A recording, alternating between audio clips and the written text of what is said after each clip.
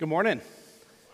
We have a sermon called YOLO, JK, LOL, BRB.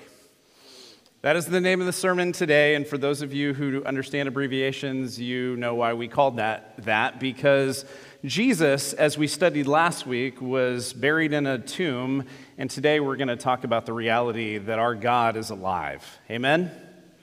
Amen. Spencer's ready. So I'm excited for multiple reasons this morning. I love this time of year. I love the book of John.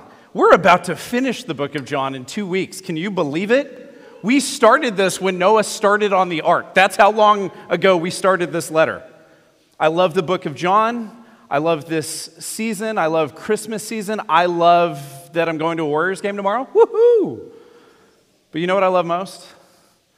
The resurrection of Jesus Christ. Hands down. Because every Sunday, in fact, every day is Easter, church, because he's alive. For me, it was this event that made Christianity make sense. It was the understanding of not only that this happened, but the evidence that this could take place and did take place cemented how I see God, how I see God's word, how I see the world that he's made and the people that he's created in his image. I'd say for me, the resurrection of Jesus has done more than just giving me access to God through belief in Jesus. It's given me a confidence to live this life for him and him alone. Now, do I do it well? No.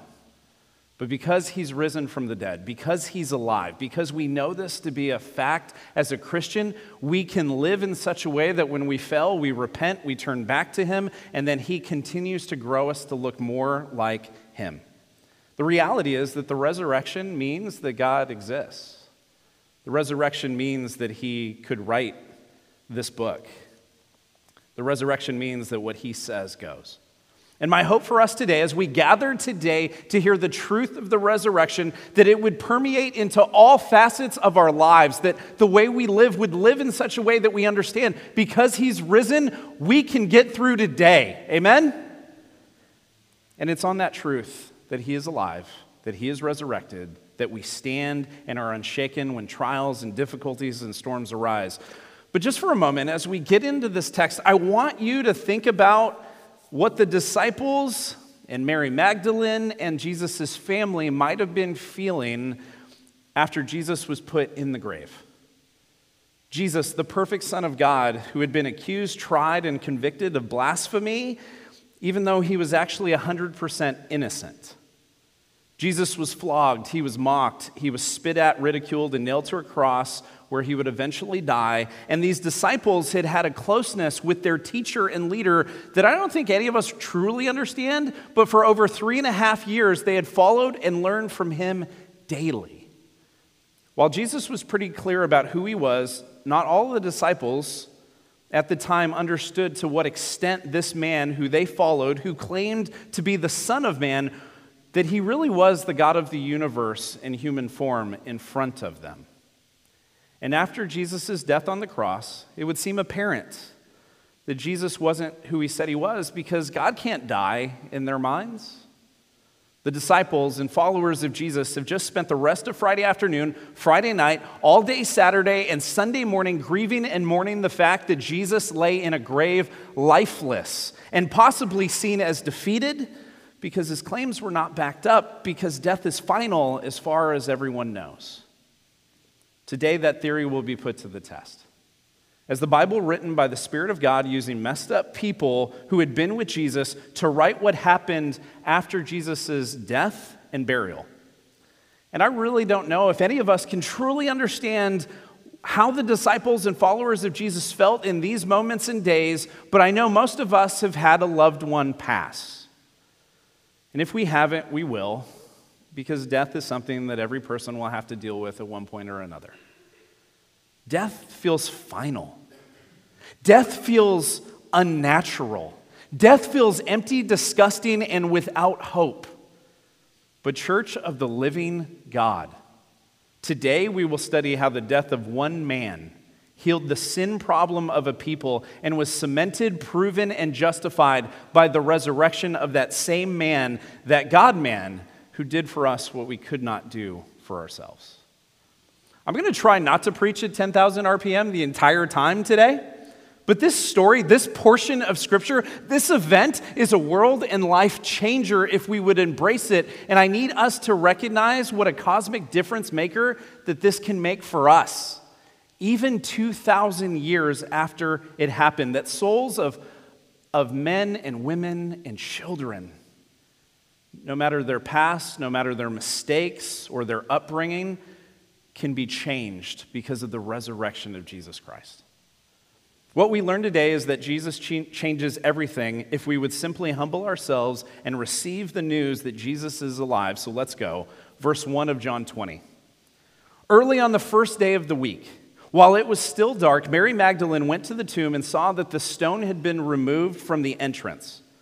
We pick up where Pastor Chris left off last week. Jesus has been buried, he had been in where everyone assuming was his final resting place. And Mary Magdalene, a faithful and devoted follower of Jesus, went to the tomb early that Sunday morning. It was still dark.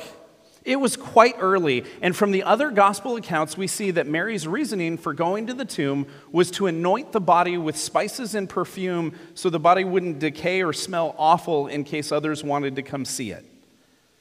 Luke 23, going into Luke 24, says it this way: the women who had come with Jesus from Galilee followed Joseph and saw the tomb and how his body was laid in it. Then they went home and prepared spices and perfumes. But they rested on the Sabbath in obedience to the commandment. Chapter 24. On the first day of the week, very early in the morning, the women took the spices they had prepared and went to the tomb. They found the stone rolled away from the tomb. As you may notice, Luke points out that it wasn't just Mary Magdalene, but it was the women. Mary Magdalene and the other Mary, as Matthew puts it, go to the tomb. For some, that becomes an inconsistency, but just because John points out that Mary Magdalene was there doesn't imply that the other Mary wasn't there. But as we have pointed out throughout the book of John, as we've studied this letter, he has a specific perspective and a purpose in what he points out and what he emphasizes in Scripture.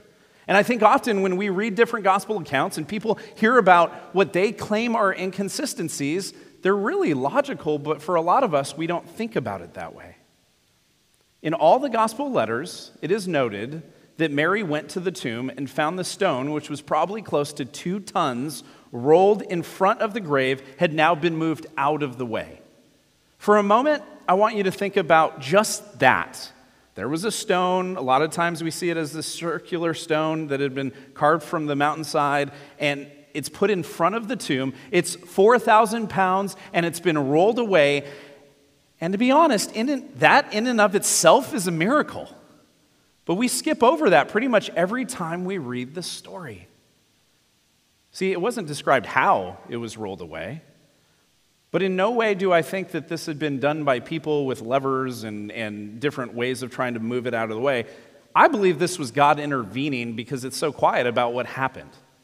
This God-man who had been beaten, who had been unable to even carry his cross, who eventually would die hanging on that same cross, had been resurrected, and Jesus, who never seemed to use his own power for his own advantage, in a human sense, now had physically moved a stone away that even the biggest guys we know couldn't budge. Verse 2. So she came running to Simon Peter and the other disciple, the one Jesus loved, and said, "They have taken the Lord out of the tomb, and we don't know where they have put him." Mary then ran to Peter and the disciple whom Jesus loved, also known as John, the author of this letter, who didn't want to make this story about him, and he rooted his identity in the reality that Jesus loved him. Mary's response is one that I think every single one of us would have. She assumed they, whoever they were, probably the ruling authorities, had taken the body of the Lord. Now, for a moment, this is going to be a little morbid, but I want you to think about this. Imagine that I had passed away. Imagine that my body was put into a casket, it was placed in a grave, and a few days later you decided, well, okay, I kind of missed him, so I'm going to go to his gravesite to talk to his tombstone or mourn his death. And as you walk up to my grave, you notice that there's a lot of dirt spread near my burial site. So you begin to run towards the tomb to find that there's a hole in the ground and my casket is open, and as you look down into it, I'm not in the grave. Would your natural inclination be, well, obviously Tim rose from the dead? No, we're not going to think that. You would want to know who and why someone would grave rob me. And this is exactly where Mary Magdalene went in her mind as she found the empty tomb. Verse 3, so Peter and the other disciple started for the tomb. Verse 4, both were running, but the other disciple outran Peter and reached the tomb first. Look at John. For all eternity, we will know that John beat Peter in a race and obviously loved Jesus more. Kidding. But John and Peter's reaction was another natural one. Even though in the first century, it was undignified for a Jewish man to run. They didn't care about any of that in this moment. They didn't care about the culture. They wanted to see for themselves if what the women had told them was true.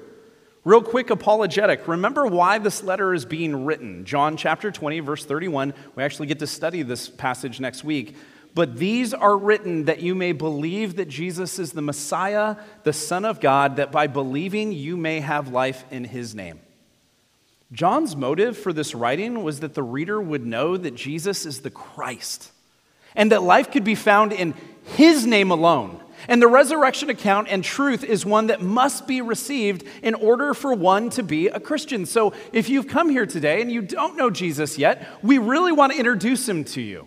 We want you to understand who Jesus is. But if you've come here today and you claim that you're a Christian, there's one thing that is required to be believed in order to be a Christian.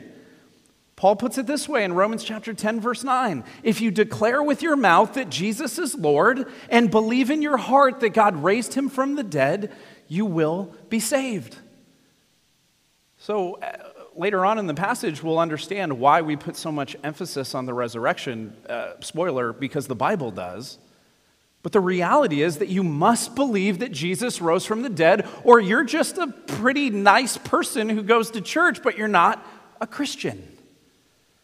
The resurrection is a must believe when it comes to being a Christian. We don't get to second guess this or even wink at it. If God is who he says that he is, then he rose from the dead. Let me say it a different way. If Jesus can rise from the dead, then he is who he says that he is, and those go together. 1 Corinthians 15, chapter 15, verses 13 through 14. It'll be on the screen. This was the passage that messed me up when I was a 19-year-old antagonistic atheist making fun of Christians. I thought you all were crazy. But then I read this. If there is no resurrection of the dead, then not even Christ has been raised. And if Christ has not been raised, our preaching is useless, and so is your faith. And I'm not saying I was brilliant at 19. No offense, Calvin. But the reality is that at 19, I was so sure Christianity was fake. You know why? Because of how I saw Christians. And then I read this passage and I thought, well, if you're going to write a book to get people to believe a specific thing, and you really, really want people to believe it, then you're not going to tell people how to disprove your belief in your actual book. But Paul did. Just disprove the resurrection and you got us. We're wrong. And yet, here's the great thing about the resurrection, I tried, you can't disprove it. The reality is that Jesus rose from the dead. A little bit more on that in a moment. See, Paul puts all his eggs in this Easter basket. Pun intended, you're welcome. And the resurrection, if it didn't happen, those who claim Jesus Christ have a placebo faith. If the resurrection did happen, then the power of God is real, then the word of God is true, then God is who he says that he is. Here's the unfortunate thing for many, many, many people who call themselves Christ followers. They might believe in Jesus. They might think he's a great teacher, but they act like he's still in the grave. Listen, friends, we don't worship a dead God or a prophet. Let the Mormons and Muslims do that.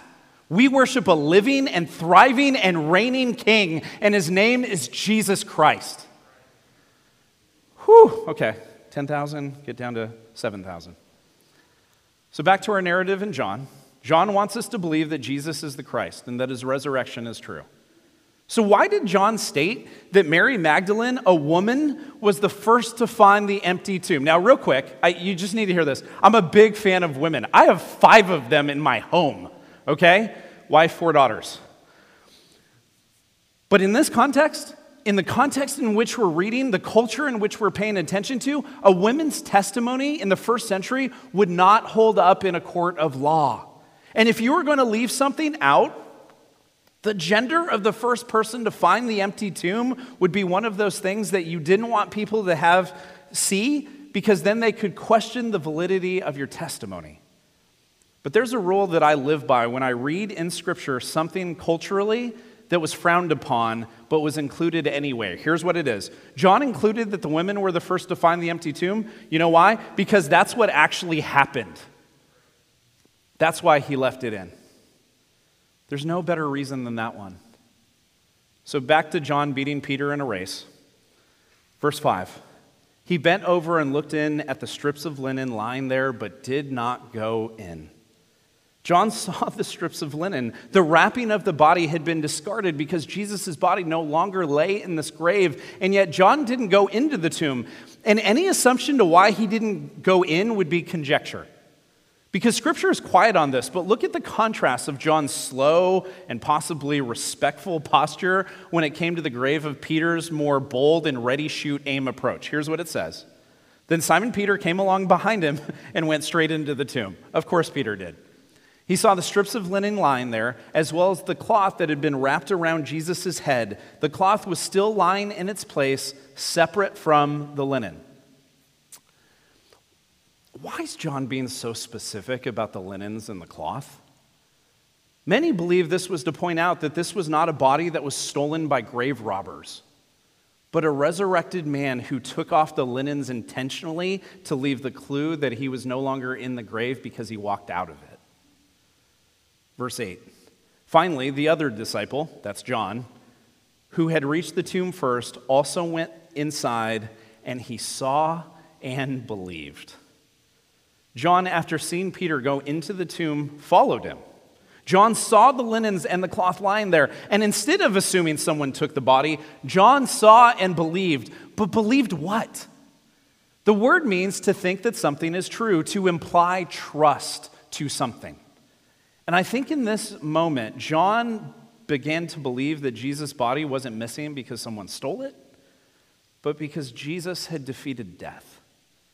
John, the disciple whom Jesus loved, was there when Jesus spoke often in parables and analogies about the fact that Jesus would die and rise from the dead. So look with me at Matthew 17. This isn't much of an analogy or a parable. He's just stating fact.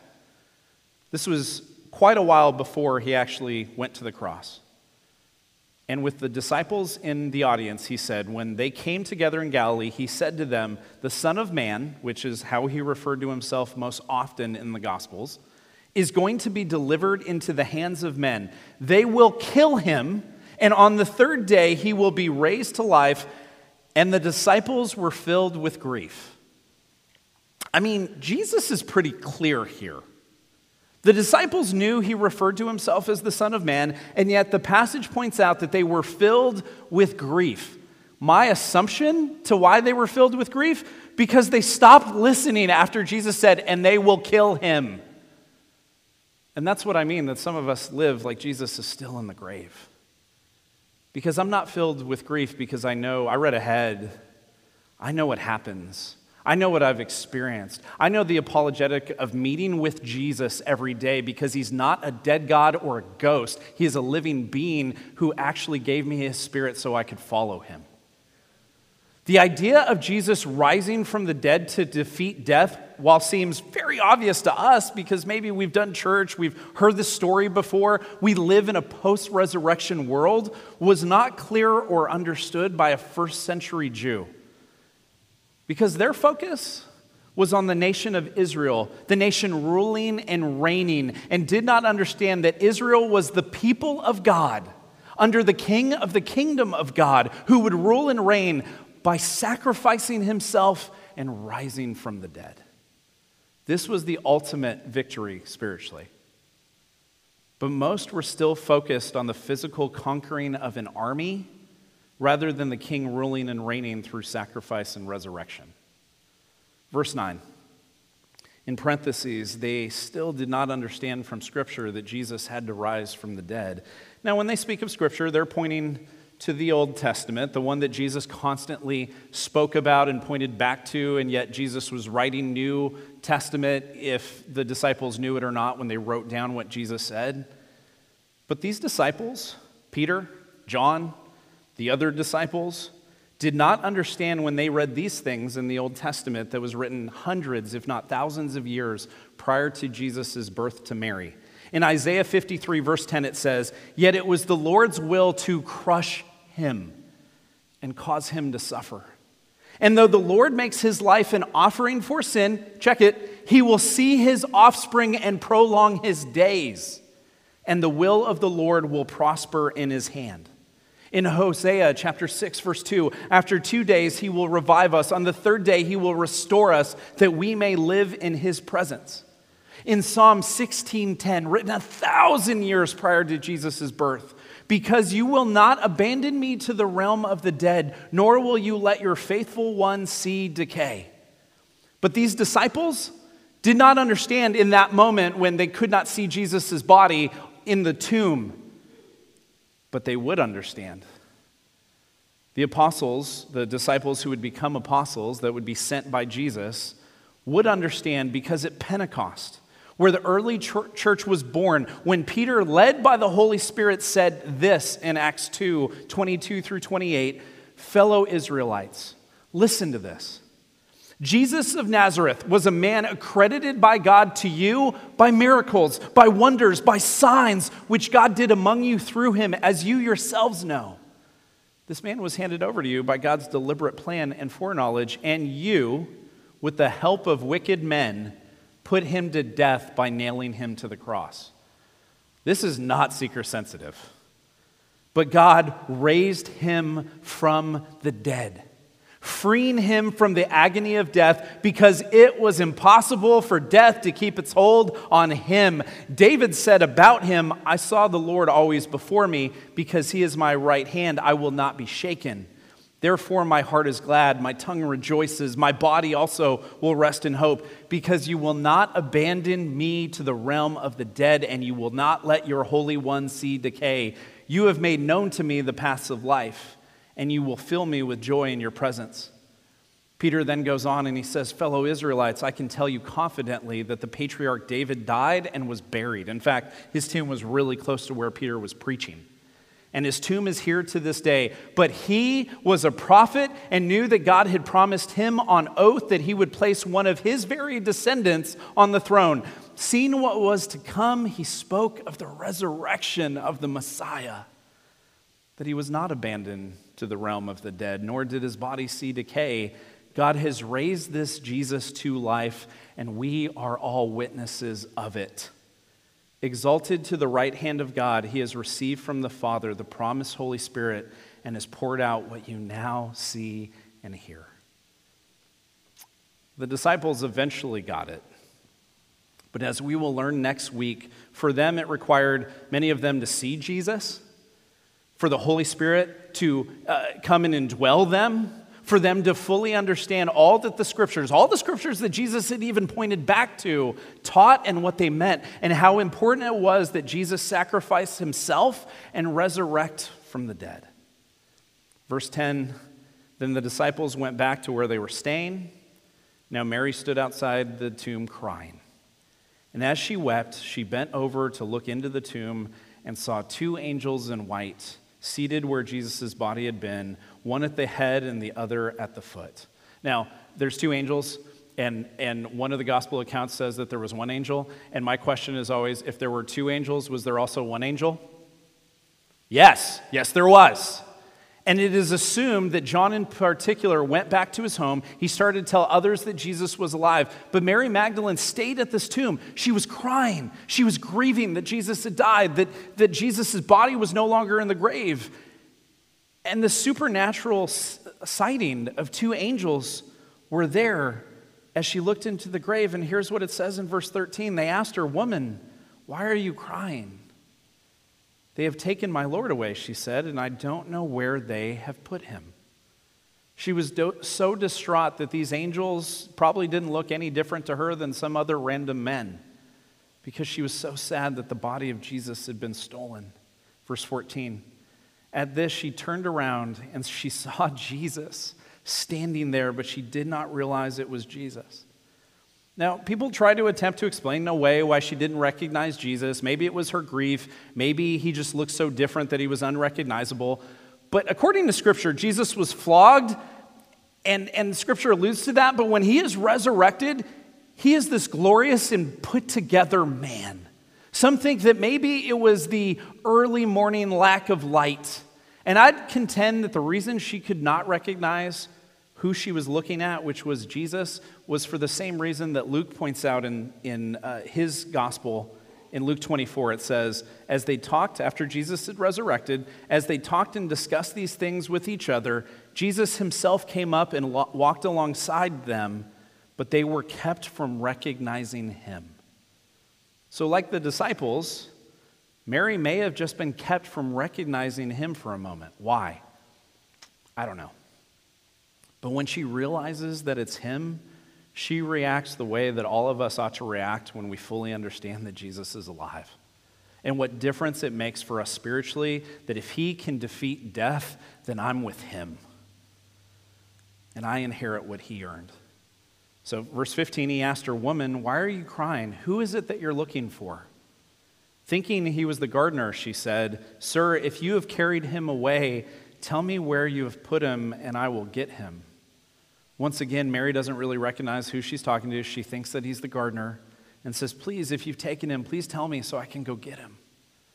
Mary has this sweet devotion to Jesus. She doesn't want his body to be misplaced. She wants him to be at peace in his resting place. Verse 16, Jesus said, "Mary." She turned towards him and cried out in Aramaic, "Rabboni," or Rabboni if you're Italian, which means teacher.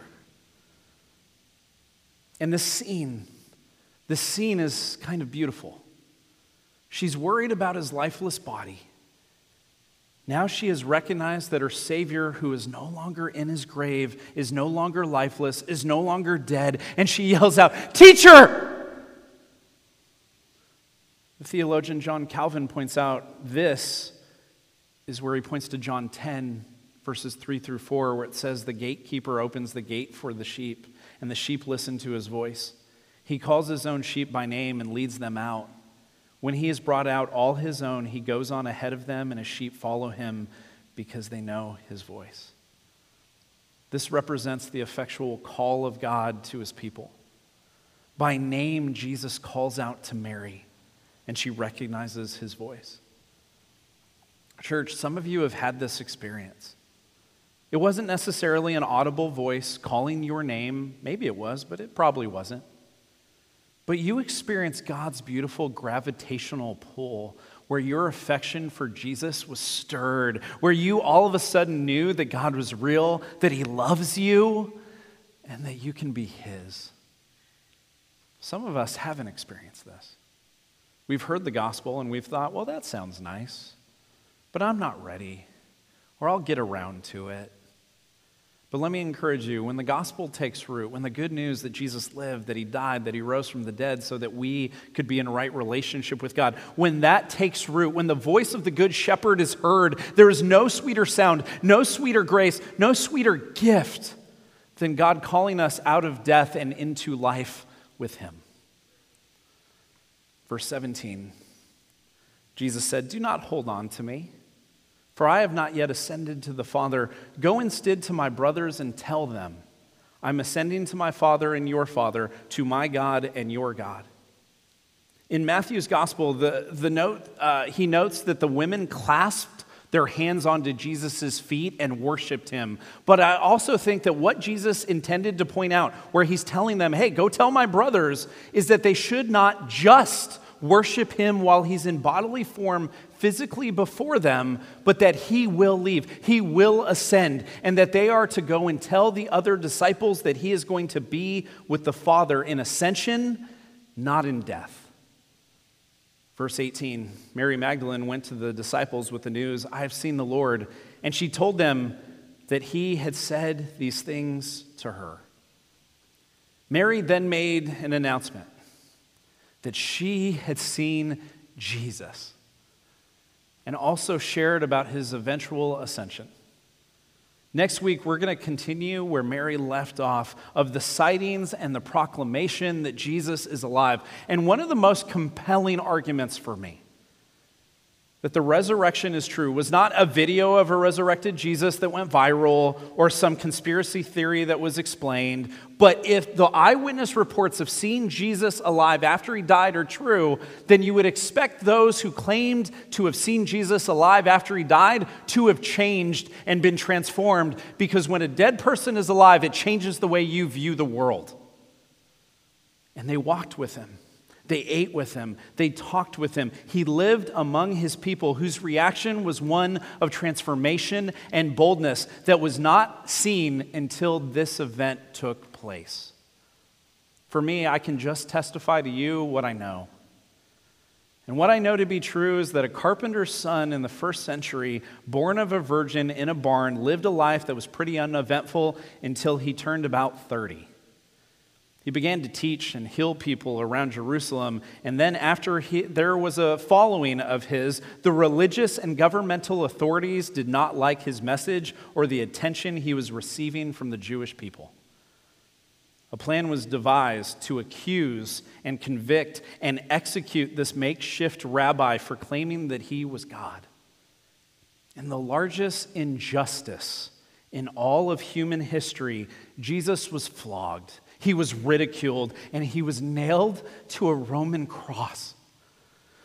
He was buried in a rich man's tomb after he died on that cross, and on the third day, his body was not found in the tomb. And let me say something, an empty tomb by itself proves nothing. But an empty tomb with actual sightings that Jesus was walking around and alive, and those people's transformation, once they started to claim that that was true, that starts to build a case. Arguments have been made that maybe the Roman government stole the body, but their main motive was to not have people follow Jesus. And without a body, some could believe that he resurrected. So at some point, if they had stolen the body, they would have just shown the body and said, "Don't follow him, here he is." Some claim that the disciples, including Peter and John, stole the body and then started to proclaim that Jesus is Lord. But we know what happens to the disciples for claiming that Jesus is alive. They all get martyred. They all get killed. John, the disciple whom Jesus loved, they tried to throw him in burning hot water, and it wouldn't hurt him. And so they put him on Patmos, and he lived there out the rest of his life on Patmos, writing the book of John, writing 1st and 2nd and 3rd John, and writing the book of Revelation. But these men at any point could have recanted, and they didn't, because a dead man was alive, and that changed everything for them. And we know that after this passage that we read today, that the world was changed and flipped upside down because of some scaredy cat disciples who now had seen Jesus alive after he died and were transformed into bold proclaimers that Jesus was the Messiah. Don't take my word for it. Read the scriptures. Look and see if Jesus has changed people around you. I don't think that's placebo, because if it's placebo, it means he's dead. But if he really rose, the transformation, not just in our lives, but in the disciples' lives, is a great example of why we trust that the Messiah is alive. We preach the Bible at Church of the Valley. We have nothing else to preach. That's what we preach. We open this, we try to explain what it means. That's what we do. We believe that the Word of God is the truth of God. We believe the Bible because Jesus rose from the dead, and the Bible does the best job of describing why. And we see that in this passage and throughout all of Scripture, how important the resurrection of Jesus really is. So I have a quote. It's kind of nerdy. It's by a nerdy apologist who I appreciate and I've gotten to have lunch with, and he's brilliant, and his name's Gary Habermas, and he puts it this way. Well over 300 verses are concerned with the subject of Jesus' resurrection in the New Testament. We are told that this event is a sign for unbelievers, Matthew 12, John 20. As well as the answer to believers' doubt, Luke 24. It serves as the guarantee that Jesus' teachings are true, Acts 2, 1 Corinthians 15. And it is the center of the gospel itself, Romans 4, 10, and 1 Corinthians 15. Further, the resurrection is the impetus for evangelism, Matthew 18, Acts 10. It is the key indication of the believer's daily power to live the Christian life, Romans 6 and 8 and Philippians 3. And the reason for the total commitment of our lives, Romans 7 and 1 Corinthians 15. The resurrection even addresses the fear of death, John 11:25, 1 Corinthians 15:54 through 58, and Hebrews 2, and is related to the second coming of Jesus, Acts 1 and Revelation 1. Lastly, this event is a model of the Christian's resurrection from the dead, Acts 4 and 1 Corinthians 6 and 1 Thessalonians 4, and provides a foretaste of heaven for the believer, Philippians 3:20 through 21 and 1 Peter 1:3 through 5. We preach the resurrection through the Word of God, not only because it's the point of our faith, which it is, but we preach this because the Bible emphasizes this everywhere that we read in Scripture. So what do I want you to know today? What do I want you to do? What do I want you to feel with what we have taught? Here it is, if you've heard nothing else. Jesus is real. Jesus lived, Jesus died, and church, Jesus rose from the dead. Like he really did. Arguments can be made all day for all things. The world is flat. People can do that all they want. But the facts and the response of the disciples is there. Jesus rose from the dead, appeared to many witnesses, he ascended to heaven, and one day he'll return. For most of us, the gospel of good news of grace gets whittled down simply to this: Jesus died for our sins. And yeah, that's true. He did die for our sins, but there is a comma, not a period. Jesus died for our sins, comma, and he rose from the dead. So let me relay what a very large mentor of mine once said: don't leave Jesus in the grave, church. The good news is that Jesus traded his life for ours, and then because he is God, he victoriously rose from the dead. So we don't worship a dead God or a statue or a memory, but a living and resurrected King. The message of the gospel that I want us to remember and celebrate and be in awe of today is simply this: Jesus lived the life that we couldn't, he died the death that we should have, and he physically and victoriously rose from the dead. And if Jesus can defeat death, I'm with him. And I hope you are too. Malik, would you come on up? Kevin, come on up. I'm going to end with this. Some of you guys have heard the story, but as I was praying, I was like, how do I want to finish this? Well, I want to tell a story because I think that's what you do. I grew up atheistic because my dad was antagonistic, agnostic. My mom was adopted into a Mormon family. My mom died when I was 8, and it made me really angry towards a higher power if there was one. But I remember when I was like 4, we were driving on the 210 in LA, and my dad, who is an antagonistic agnostic, he and I are in his car, and we're driving on the 210. We're going to Fedco. Anyone remember this place? Yeah, boy, Fedco was way better than Costco, just saying. And we were on our way to Fedco, and I remember looking out to the San Fernando Hills, and there was a mission. And on the mission, you know what's on top of a mission? It's a cross that's lit up. And I'm a 4-year-old, and any of you who have had or have been 4-year-olds, which I'm guessing is all of you, you remember, y'all ask a lot of questions. And as we're on the 210 and my dad's 63 Mercury Comet convertible, I look over and I see this T, and I go, Dad, what's the T? And he goes, that's a cross. And I go, what's a cross? And my dad, the antagonistic agnostic, goes, well, a cross is what Christians believe that Jesus died on. And I said, who's Jesus? And they said, well, Christians believe that Jesus was the Son of God who lived a few thousand years ago. I said, what's God? And I just kept doing this to my antagonistic agnostic father. And over some time, as he and I talked, it was interesting because without meaning to, he started to share the gospel with me if he wanted to or not, because of the questions I kept asking. What's God? Well, Christians believe that God was, I highly doubt he had a good Trinity theology, but he probably said Father and Son, probably left out the Holy Spirit, poor Holy Spirit. And he described that the Son, Jesus, lived amongst Jewish people, and then he died on that cross. And then I said, well, why did he die on the cross? And well, because people thought that he was claiming that he was God. But you just said that he was God. Yes, but and I just kept asking, And here was the last question I asked. Dad? So he's dead? Well, yeah, I mean, Christians believe that he rose from the dead. What? He rose from the dead? Well, that's what Christians believe. Oh, okay. Can I meet him? My dad said no. I'm here to tell you, you can. You can know him. You can follow him. You can experience resurrection power, not because there's inflection in my voice or tears in my eyes, but the reality that God has changed everything. You know why? Because he's not in a grave. He's risen. And so as we worship in song, as we prepare to have 3 baptisms outside in warmish water. Sorry, guys. Love you, Mike. Thanks for trying to make it warmer.